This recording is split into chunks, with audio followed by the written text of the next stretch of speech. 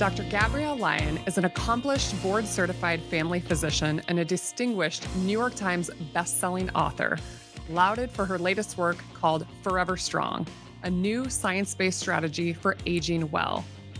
Dr. Lyon's rich background encompasses a dual research and clinical fellowship in geriatrics and nutritional sciences at Washington University, complemented by her undergraduate training in nutritional sciences at the University of Illinois. As an authority in the practical application of protein types and levels for health, performance, aging, and disease prevention, she is highly sought after as an educator. Enjoy today's episode. Dr. Gabrielle Lyon, welcome. What's up, friend?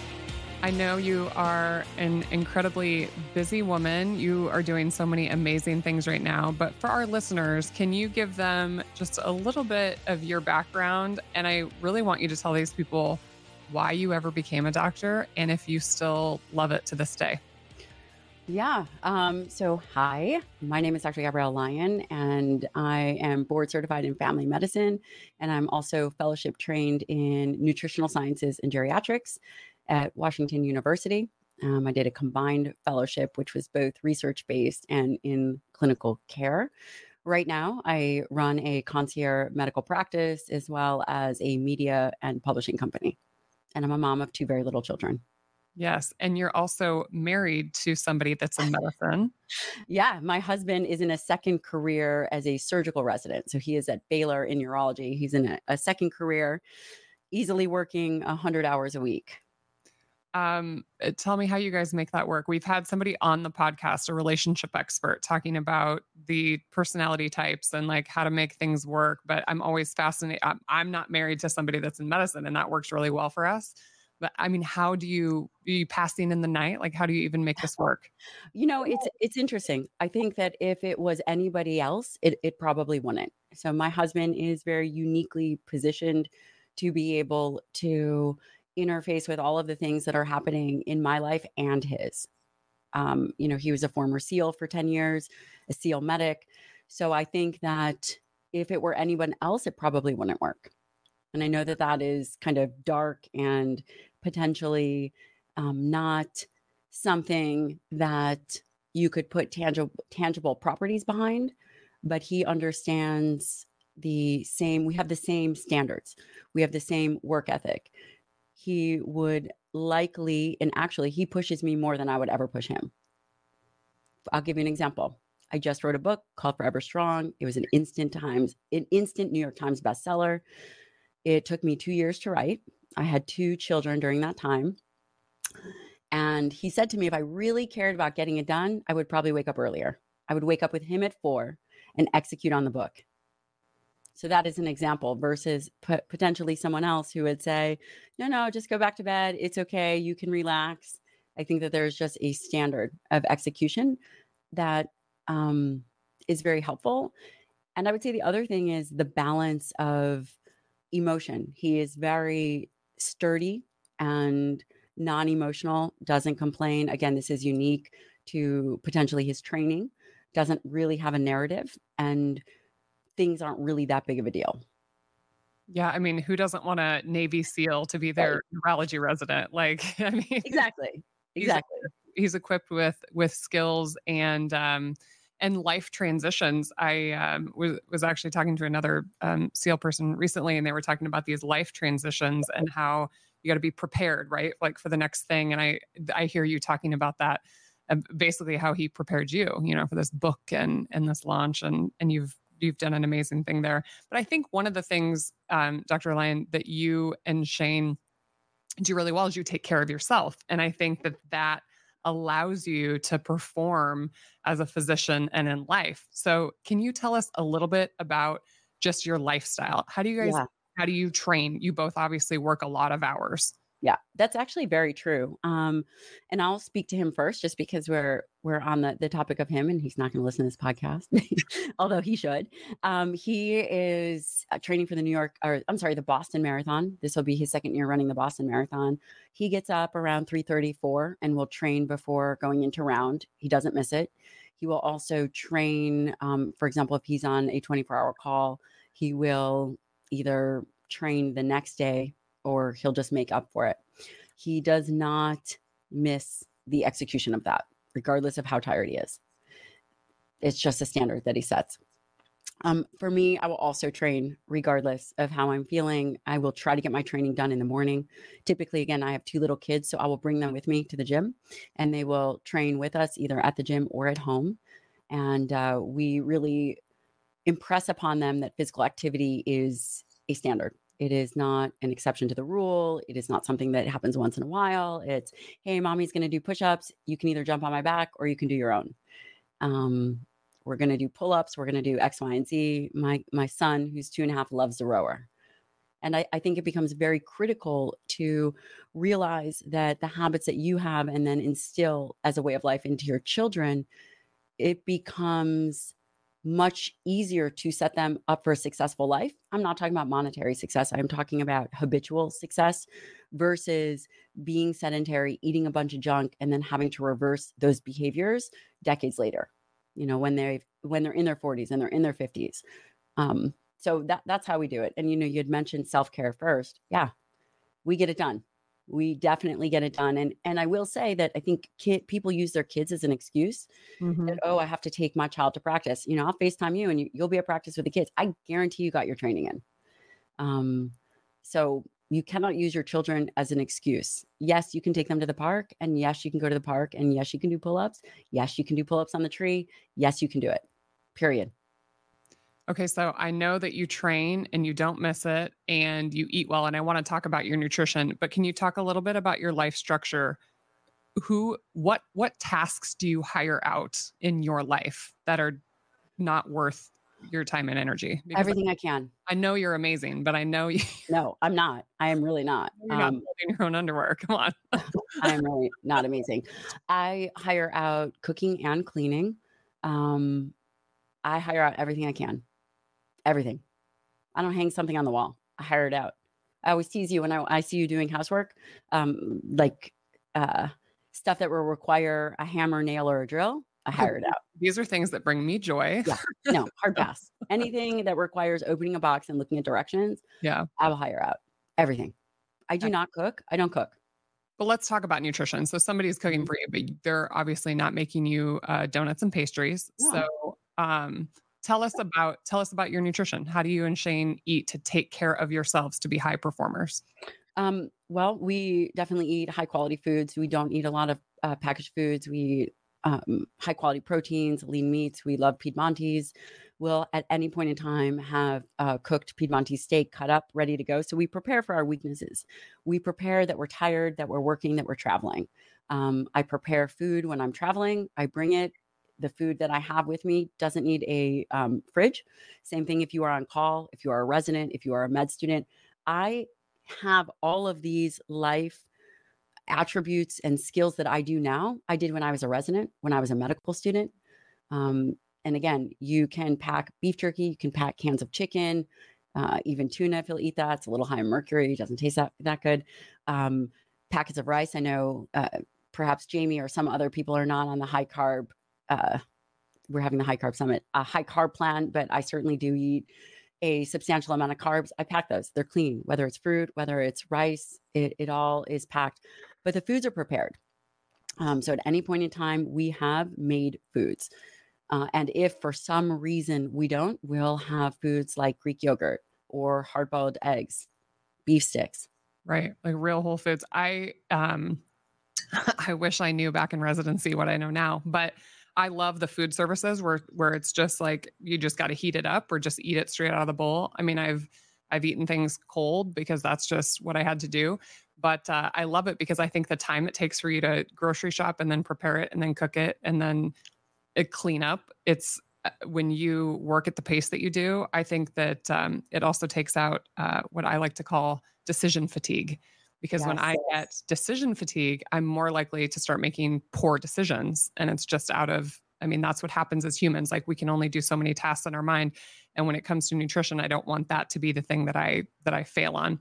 And I love how you talk a lot about preparing for your blind spots. So I want to shift that conversation of nutrition for somebody that is going through their medical education, or maybe they're a doctor that's been in practice for many years and they're realizing now that they don't know a lot about, I mean, we tell people all the time that lifestyle is the number one treatment, but are physicians really armed with the correct knowledge and information for people? So talk to our listeners about where are their blind spots in their medical education when it comes to lifestyle. So I want to come at this from two perspectives. The first perspective is physicians are trained and trained appropriately in algorithmic medicine. If, for example, Jamie has to deliver a baby, there are certain protocols and standards set in place that she has to make sure that she checks off. If someone comes to me because they need treatment for their diabetes or their hypertension, or they need a diagnosis of hemochromatosis, let's just make it up, whatever it is. We can all agree that there are certain standards of care that we must meet. And maybe diabetes and hypertension are bad examples. But the overarching theme that I am trying to paint the picture of is that you go to UpToDate and you will see the algorithms. That is good medicine. That is solid for treatment for what we have. That is appropriate for a physician. A physician will spend a minimum of 4 years in medical school and 3 years in residency. So that is 7 years of a basic education to be able to do the basics, and then a fellowship in whatever it is that they are trained in. We've already been, so that's 7, 8, 9 years. So that's 9 years of training to be good at the foundation. That's appropriate. Where the blind spots are, first you must determine, are you practicing algorithmic medicine, which I think that we all do, or are you practicing lifestyle medicine? And I think that there is, in order to be good at both things, it's a lot to ask for every physician to become an expert in both things. And I don't think that that's a fair ask. I think that where there is a potential blind spot and potential opportunity will be the nutrition piece. And I think that all physicians listening or medical students, you will all agree, you will all see that you are not trained in prevention, but that's not what you're supposed to be trained in. The avenue to understand those blind spots, understanding you are not trained in preventative care, and understanding you are not trained in physical training, physical prowess, or nutritional sciences, will be determining if that is something that will become a large part of your practice.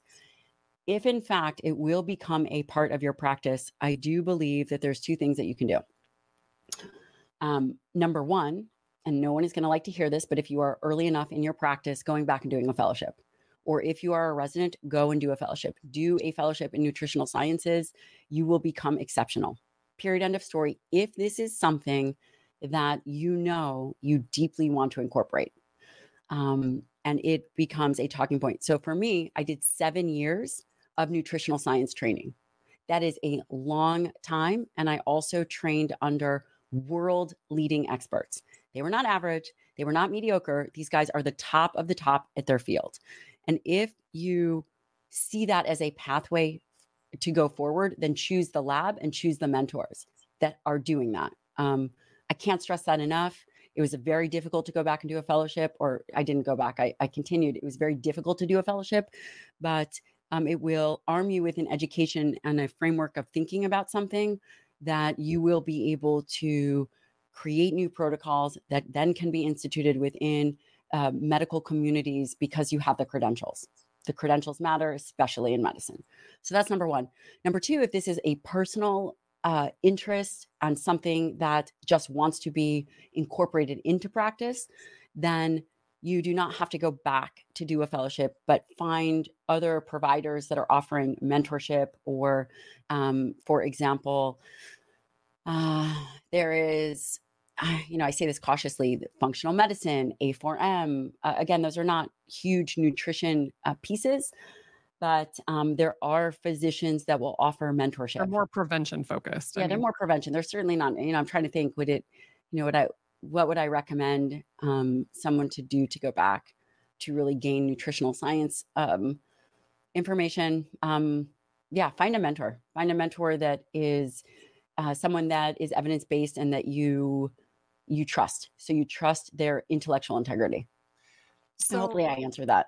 No, you totally did. And this is a little bit of a can of worms question, but I mean, you left traditional medical practice, you run a concierge practice, which is different than most But Western. I never actually went into traditional practice. Right. Yeah. So from like a really broad overview, knowing what's happening in America, the amount of metabolic disease we have, and we're going to dive into your particular approach Mhm. to obesity, that fat is not the problem. Um, do you think doctors should be trained? If we could just totally tear down the building and rebuild it, should doctors be trained in preventative lifestyle medicine? Oh, yeah. I mean, I think at least having some structure to nutritional sciences and some basic structure. The problem is, for example, when I went to go lecture at obesity medicine, um, they don't vet and I'm not saying this anything against for you guys who are interested in obesity medicine. It's a wonderful organization. But the reason I ended up going to speak there, so I did an hour-long talk and then Q&A, is because I saw physicians that were non-nutrition experts go on there, talk about a vegan diet, how that is important for heart health and for aging. And then I saw them just do a whole anti-red meat segment. And I felt so responsible because I knew that the nutrition aspect that was getting to the physicians weren't trained to be able to critically evaluate the data. Mm-hmm. In order to be really good at nutrition, it requires a lifetime of learning, truly. And I knew that I had to balance the conversation. Trust me, I didn't want to go and lecture to obesity medicine. Again, I have 2 little kids and I have multiple businesses that I run, but it was a responsibility. And so I caution that, your original question was, should we be trained in this? And I would say yes. I would also say there is a danger to narrative-driven training. So Mm-hmm. let's say I say yes to that answer, and then obesity medicine offers a vegan, vegetarian, this is best for longevity, which the science was given by non-nutritional experts interpreting epidemiology data, giving that information. And then the physicians from the top down will go, red meat is bad for cholesterol, or we should go plant-based, which all of those things are nothing further from the truth. Right. And so Right. it's a challenge. So I think that if it were to be that way, we would have to have a board of advisors that were trained in the information that is being given out. Yeah, unfortunately, there's politics and money in medicine as a business and a lot of vested interests that aren't necessarily people's health, which is unfortunate. But I don't want to talk about that. So let's, I kind of alluded to the fact that you believe that obesity is not a fat problem. No. So tell our listeners what it is and what the solution is. Yeah. So I had this aha moment when I was doing my fellowship in geriatrics and nutritional sciences. These were really, really long hours. I was up at 4. I was doing fat and muscle biopsies because we were working on, a project. We're working on. There was a metabolic ward unit, so obviously, I was a physician at this particular lab, and so I worked on many projects. But my personal project was I was looking at body composition and brain function. And these are extremely expensive studies to do. There are multiple arms to the study. There's cardiovascular testing, there's insulin clamps, etc. And it was a weight loss study. And looking at the patient population, so in the morning and in the evenings, I would do obesity medicine research. In the morning, I would do the muscle and fat biopsy. In the evening, we would do fMRI testing and or cognitive testing, Stroop test, just a whole host of cognitive tests. And we would gather the data. It would go to the physiologist, the neurophysiologist to determine what the numbers were, the metrics. And I absolutely fell in love with one of these participants. And she's a participant. So it's not as if I'm her direct doctor. Just fell in love with her. Mom of 3, always put herself last, never took care of herself, yo-yo dieted for 30 years, lost and gained the same 20 pounds. She did everything that the medical community told her. Follow the food by guide pyramid, do more cardiovascular activity, eat less. And when we imaged her brain looked like the beginning of an Alzheimer's brain. Mm. And I felt that we failed her, that I failed her, that the medical community had failed her. She had followed the food guide pyramid. She hadn't been doing resistance training. Nobody had talked to her about protein. She had not protected her skeletal muscle. All the time. And her cognitive performance was poor. Her metabolic markers were poor. And her brain looked like the beginning of an Alzheimer's brain, which when I was going to see patients in clinic in these cognitive clinics and then in the nursing home and in the dementia ward, in the dementia unit of a nursing home, it's devastating. And I realized that that was her future and that the one thing that all of these patients had in common wasn't that they were over fat. It wasn't a fat issue. It was a skeletal muscle issue, and that we are not over fat. We are under muscled, and it is muscle that is at the root of these diseases of aging. And that if you have healthy skeletal muscle, then you are not going to see, again, and I'm saying this in absolutes, we are all physicians here. It is not in absolutes. There are genetic causes, there are certain things that happen. But from a overarching perspective, the health of skeletal muscle determines nearly the health of all metabolism. From a cardiovascular standpoint, insulin resistance, diabetes, dysfunctional skeletal muscle happens decades before we even see changes in blood markers. And so my medicine, I coined and created what's something called muscle-centric medicine. We will be offering that to other providers. We finished the first section of modules, but it is extremely robust. And it's really thinking about skeletal muscle as the core and collecting data and treating, not obesity, treating not hypertension, treating not X, Y, and Z, but treating skeletal muscle. Give us a little appetizer of this course for somebody listening that's in training that's like, wow, I sat through endocrinology class and they didn't tell me that skeletal muscle was a treatment for metabolic disease. Like, give us just kind of like how does skeletal muscle really improve metabolic disease? Yeah, well, skeletal muscle, and I think we can all agree, individuals think about it as a performance-based organ. And it is. It's important for power and force. Squats. I mean, right. Hypertrophy, all things that have an aesthetic appeal or a functional appeal. But that's one component of skeletal muscle. Skeletal muscle is really our metabolic currency. It's currency we can't buy, we can't sell, we can't trade for it, we can't Botox it. I mean, I guess you can Botox skeletal muscle, but what you cannot do is what you must do is you have to earn this. You have to earn this tissue. It is very plastic. You can add to this endocrine organ. It is important for a number of things, including glucose disposal. It is a non-insulin dependent glucose disposal organ. When you are exercising, right? You do not require insulin because of the transporters to move glucose out of the bloodstream into skeletal muscle. So that's very important. Skeletal muscle is the primary site for fatty acid oxidation at rest. Skeletal muscle, and by the way, people think that skeletal muscle is very metabolically active. It's not. It is not at rest, extremely metabolically active. It has a low burn of fatty acid metabolism. But as you train skeletal muscle, you, of course, increase energy expenditure, but you also increase glycogen utilization. Healthy skeletal muscle has a flux to it. Unhealthy skeletal muscle looks like a marbled steak over time. And for those individuals who are very astute, there is something called the athlete's paradox, in which they do have formed lipid droplets, triglycerides that they use for energy. But as a whole, skeletal muscle is by mass 40%. It's interesting. I keep going back to how can that be possible? Is it really 40%?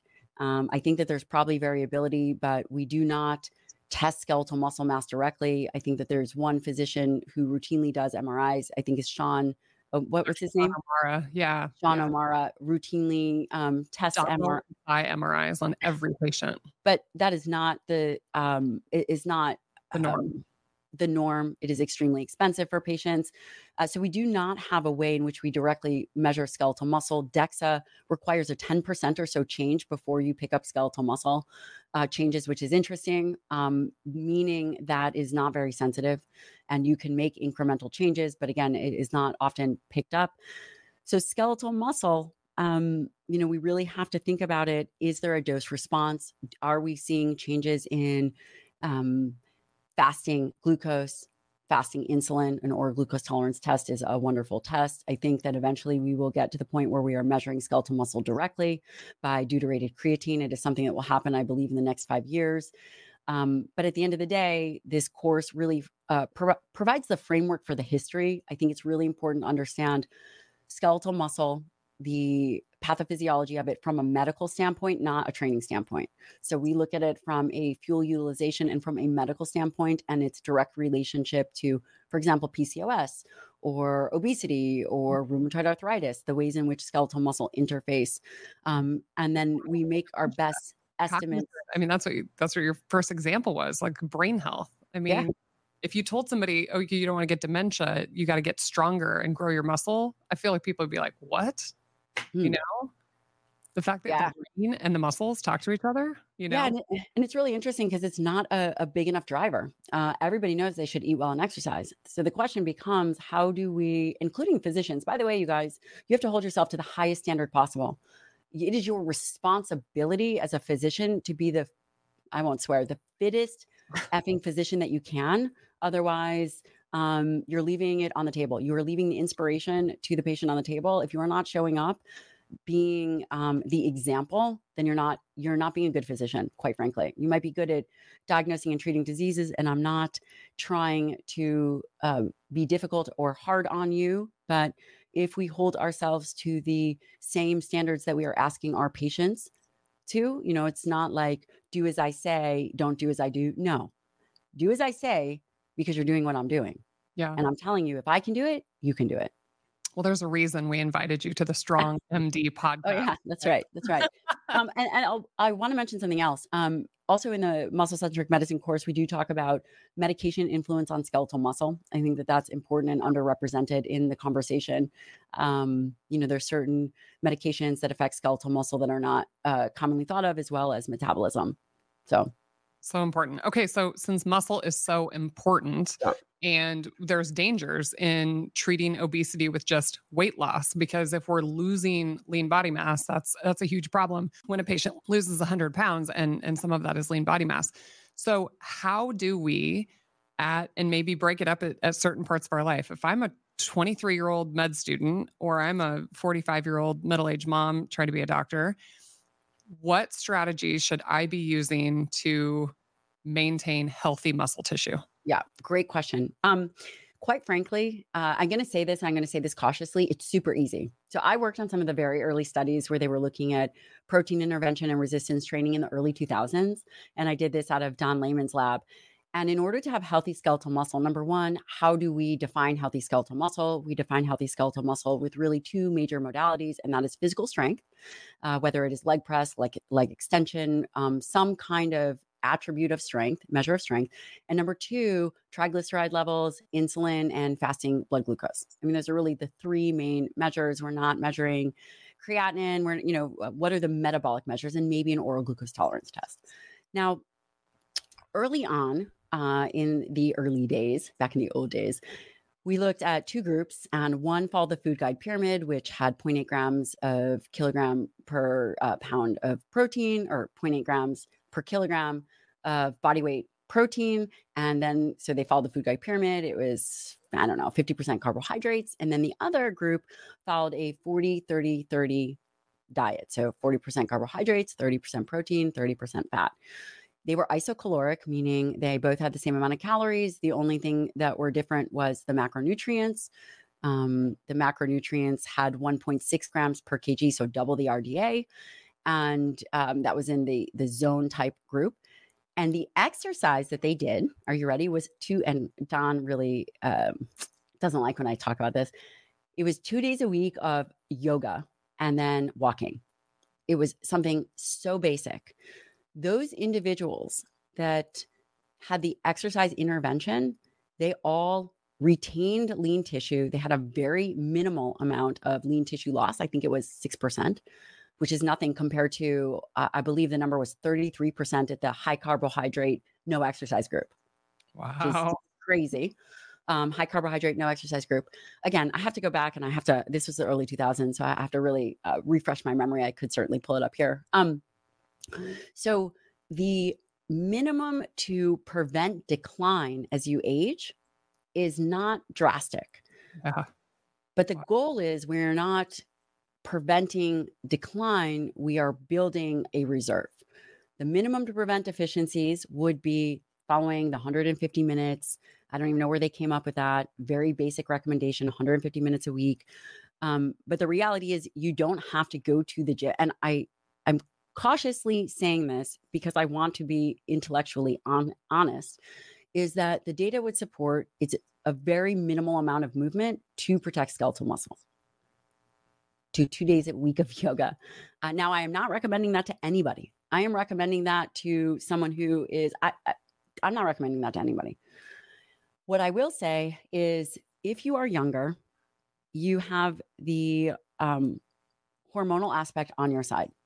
You know, I often think about Jamie. I text her about this. I don't know what to make of the female hormones and the protections of joints and ligaments and how it influences training as we age.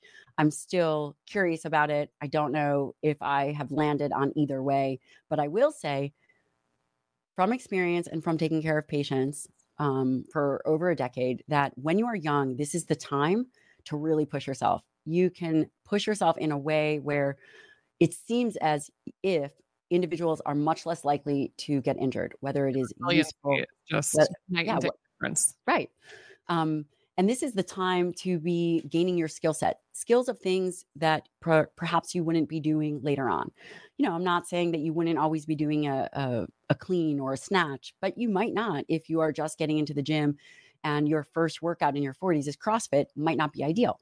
Yeah. But if you're in your 20s and you know that you can move and have resiliency, perhaps CrossFit, explosive movements, things that if you can foreshadow, you may not be doing early on, I think is extraordinarily valuable. And then really putting in the time. It's much easier to maintain than it is to have a body composition reveal, right? Mm-hmm. I've been training for years. I've been training for decades. Same with my husband, training for decades. When you train, when you have foresight and you train for a lifetime, yes, there is a component of muscle memory. You improve myonuclei, you improve the health of satellite cells, you improve the health of the architecture of the skeletal muscle, that when you go through periods of disuse, which inevitably happen. You know, Jamie's a very dear friend. I think I got COVID twice. I couldn't even cancel on her one time.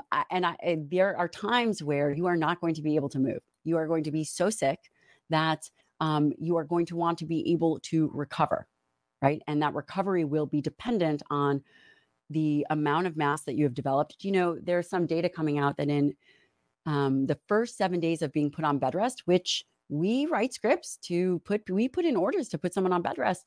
You break a leg, you get COVID, you get cancer, you lose 2 pounds of skeletal muscle from your legs in a week. That's crazy. 2 pounds in a week. Whether you are young or old, you'll lose 2 pounds. You'll have a week grace period if you're consuming enough leucine, enough protein. But after that week, if you are not moving, you will lose a drastically large amount of skeletal muscle. So if you start from low levels of skeletal muscle, and people say, well, what is the optimal level of skeletal muscle? We don't know. We have an appendicular skeletal mass index. Okay. Right. I created one. I put it in my book. We used some Korean data. We used some data based on athletes and based on aging. We did the best that we could, but we don't really have a standard. I mean, basically the standard is based on sarcopenic numbers. Could you say you want it 75% in the 75th percentile? Okay. But again, it's so variable that it is difficult to know what the ideal skeletal muscle mass would be for any individual. But I did try to put it as best to the knowledge that we have in the book. Anyway. Yeah. I just saw it was just yesterday, I saw some recent data. I don't know if it was Brad Schoenfeld or somebody that shared it, but basically showing in natural bodybuilding athletes. So these are people not using testosterone and all these different things. that it took them 20 years of training to basically hit their peak. So I think like what you're saying is so important, like building the skill set when you're young. And honestly, when you start to incorporate these things, I feel like over time, it's easier for them to become non negotiables. Like when you haven't done this for 20 years and then you're suddenly trying to put these new things into your schedule and then you don't like it and you don't find joy in it, then it's just easy to say, well, then I'm just not going to do that again. And I think it's, if for the young people listening, while you're in med school, figure out how to make these things non-negotiable. While you're in residency, these things are non-negotiable. And that just becomes part of, it's just what you do. It's just how you work. It's just how your engine runs. Yeah. Let me give you an example. And listen, it's hard, man. My husband's working 100+ hours a week. It is tough. When I was on call, I didn't care. People were like, oh, you're so weird. I brought my food and I brought a jump rope and I would jog up and down the stairs. I didn't care. Think I'm a weirdo. People find me in the staircase all the time. Right. So if you can find a way, put a lecture on your headphones and rock and roll. Know that when you're on call, you're overnight and you're going to see the peanut butter and jelly sandwiches. Plan for your weaknesses. Do not put that in your mouth. You are likely, as a resident, you are likely going to go to your vice, whether it's shopping, whether it's, who knows, drinking on the weekends or eating whatever those graham crackers and all of that stuff because you're hungry and you didn't plan for it and you're up 24 hours. Don't fall for it. Do not fall for that. Plan for it. Bring something else. Put it in the resident call room. Med students, you're on rotation. Some days you're going to be on surgery. Get in there. You have an opportunity to show up in a capacity that you will be proud of, truly proud of. I love that. Let's go back to protein for just a minute, because there is a lot of noise in social media and in medical education about protein. And you kind of highlighted that. You went to this obesity medicine conference and they're trashing red meat. When it comes to skeletal muscle as the most important component of human metabolism, essentially, talk to us about protein sources, animal and plant. Yes, there's this minimum requirement that you believe in. Yeah. But what is the difference between this? Just give us what people really need to understand here. Okay, you guys have to get my book. If you are a physician, please read my book. Just read chapter 4 and the protein chapter, please. I think it would be really helpful. Animal and plant protein are not equal. People, they're not. And this is based on the amino acid profiles. There are 20 different amino acids, 9 of which are essential. We frankly eat for those 9 essential. When you have different foods in these, what we would consider an ounce equivalents, for example, 1 ounce of peanut butter, in the current recommendations in the MyPlate, in the governmental structure, they will say 1 ounce of peanut butter is equal to 1 ounce of beef. That is not equal. It would be 8 tablespoons of peanut butter to equal 1 ounce equivalent of red meat or chicken or some kind of protein source. We are not just looking at protein as a generic concept. We are looking at protein as an amino acid mosaic. Yeah, and individual amino acids. Yeah, these individuals amino acids, the major limiting amino acids are methionine, leucine, and lysine for food ingestion, and they are limiting in various capacities. When you eat high quality protein for skeletal muscle, you reach your leucine threshold. I know I don't really have a ton of time to go into all of this, but leucine is necessary to trigger muscle protein synthesis. You need it in a minimum of 30 grams to initiate that process, that aging process. The other aspect is that also food is a food matrix. You can clearly see that a rice pea blend shake is different than a piece of salmon. A rice pea blend shake or a cup of broccoli is going to be different than a piece of red meat. We are looking at creatine and serine, carnitine, taurine, all of these low molecular weight molecules that impact positively aging. What about B12, zinc, selenium? There's physiological roles that these nutrients are required from. And as you lower your amount of protein in the overall diet, the majority of that has to come from animal-based products. Now, we don't see overt deficiencies immediately, but one could argue as we age, we do see deficiencies, and that is exposed in low muscle mass, in obesity, in metabolic dysfunction. So the idea of going more plant-based. Our current nutritional strategies are 70% plant-based. The information that you're hearing about that, red meat is bad for cholesterol and eggs are bad for cholesterol. They took dietary cholesterol out of the guidelines in 2015. And just sticking to protein for a moment, these are not equal. We do not have a good way of expressing this to the public. Right now, if you look at the back of a protein bar or the back of a label, you will only see protein. Rather than if you look at fat, you'll see monounsaturated, you'll see trans fats, you'll see saturated fats. If you look at carbohydrates, you'll see sugars, you'll see fiber. But you just look at protein, and that generic number is not the same from a biological equivalent. And that becomes critical to understand. We currently don't have a great way of doing it. They will be coming out with something called an EAA9, which will eventually morph into a scoring system of 3, a EAA3, which will be methionine, leucine, and lysine, and it will give a potentially 0 to 100 score and will be able to be labeled. We are not there yet.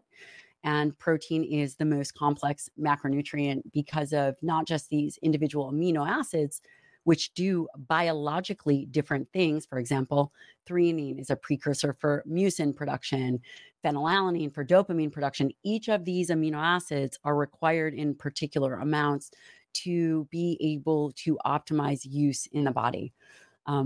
So without going into a long biochemical conversation, or at least a worsening biochemical conversation, the ultimate understanding is that plant and animal protein are not equal. From a food matrix perspective, there was a recent paper by Van Loon that highlighted this nicely. Plant protein is not bad. It is high in carbohydrates. It is low in some of these fat solubles and some of these other essential nutrients. When you are young, you can get away with a more plant-based diet. As you age, I think it is a terrible idea. And you'll have to stop me. Otherwise, I'll just keep going. This will be fascinating when it comes out, because from my perspective as an OBGYN, what I really care about is these women who are in their reproductive years and they're literally about to grow a human, right? I mean, it's one thing if you want to experiment and, try weird, crazy things when you're an individual, but when you're talking about, growing another human, the building blocks that are essential for human life are really important to me. So this is why I want to open up this conversation. So what you're saying with this new scoring system, the EA9, EA3, is that animal proteins essentially will rank higher than plant proteins. Yeah. And that's been a huge issue, is that, in the DIAS or PDCAS, they're not usable numbers. So these are ways in which they have truncated or scored protein usability. Again, it's not determined by the overall scope of amino acids. It really needs to be determined by the limiting amino acids. And so, yes, they will evolve that scoring system. Okay, so let's go back to real world applicable advice for the people listening right now. Protein is important. Nutrient dense animal foods are important. When you are thinking about your diet, how much protein, there's a middle-aged mom just like me listening right now, how much protein should she try to eat per day? A great starting point to think about is 1 gram per pound ideal body weight. You can titrate up or titrate down. So 150-pound woman, 150 grams. Is that where you want to be? Are you at your ideal weight? You good with it? Yeah. Want to stay there. Yeah. I am a 5'1", 250-pound woman who wants to weigh 175 pounds. So then you would target 175 pounds, or 175 grams of protein. You also don't need 150 grams of protein. That would be at the higher end, because at some point you have to figure out where your calories coming from. So if Jamie wanted to stay at 150 pounds, she could do 1.2 grams per kg of protein. She doesn't have to go up to 150 grams of protein. She has to ask herself, do I do better on fats? Do I do better on carbohydrates? I've been to her house. There's not one gosh darn carbohydrate in there. I'm scrounging in the pantry looking for something. It's the worst. I tell her I'm not coming back to her house if I don't have carbohydrates. So if her goal is to stay at her current weight, then there's no harm in having high quality protein. And at that level, 1 gram per pound ideal body weight, that's actually not a high protein diet. If we were to really look at the definition, a minimal protein diet would be 0.8 grams per kg. If you were to double that, then a optimized or more moderate protein diet would be double that at 1.6 per kg. The dietary reference intakes go all the way up to 2.5 grams per kg. So her getting 150 grams of high quality protein would not be considered a quote high protein diet. And I do think that semantics are important, because we hear a lot of terms thrown around and it becomes very confusing. And, in medicine, if I say this patient is hypertensive, this patient has stage 1 hypertension, you know exactly what I'm talking about. Mm-hmm.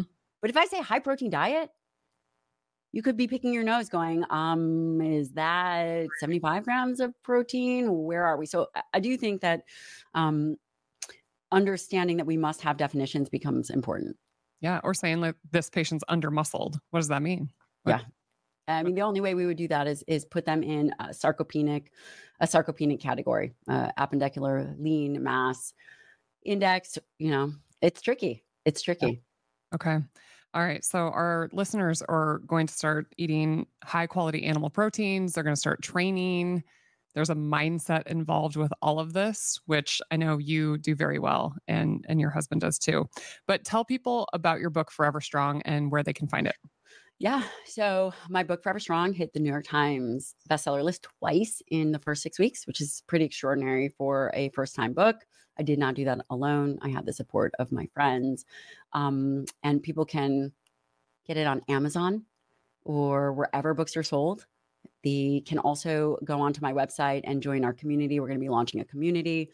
I don't know when this podcast comes out, but we also have an in-person event, January 13th and 14th. I'm still trying to convince Jamie to come. Not an ideal time. I can appreciate that. It's in Austin.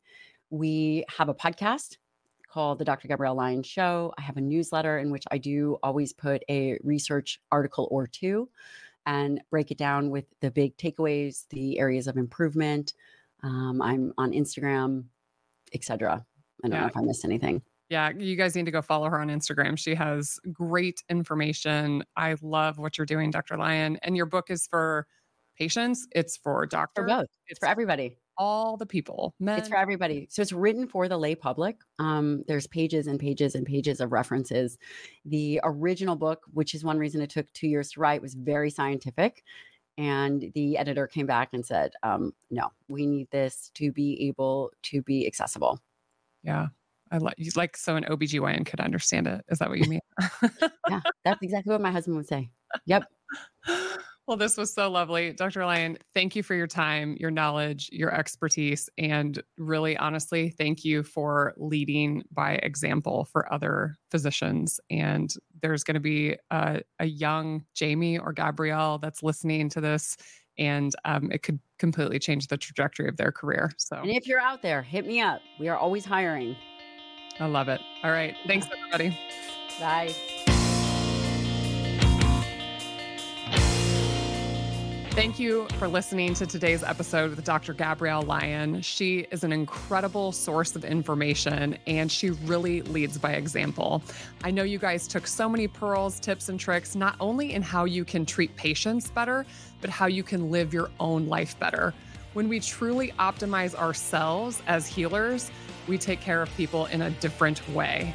So please share this episode with your friends, family, and patients. And of course, always like, subscribe, and comment for us. We appreciate you.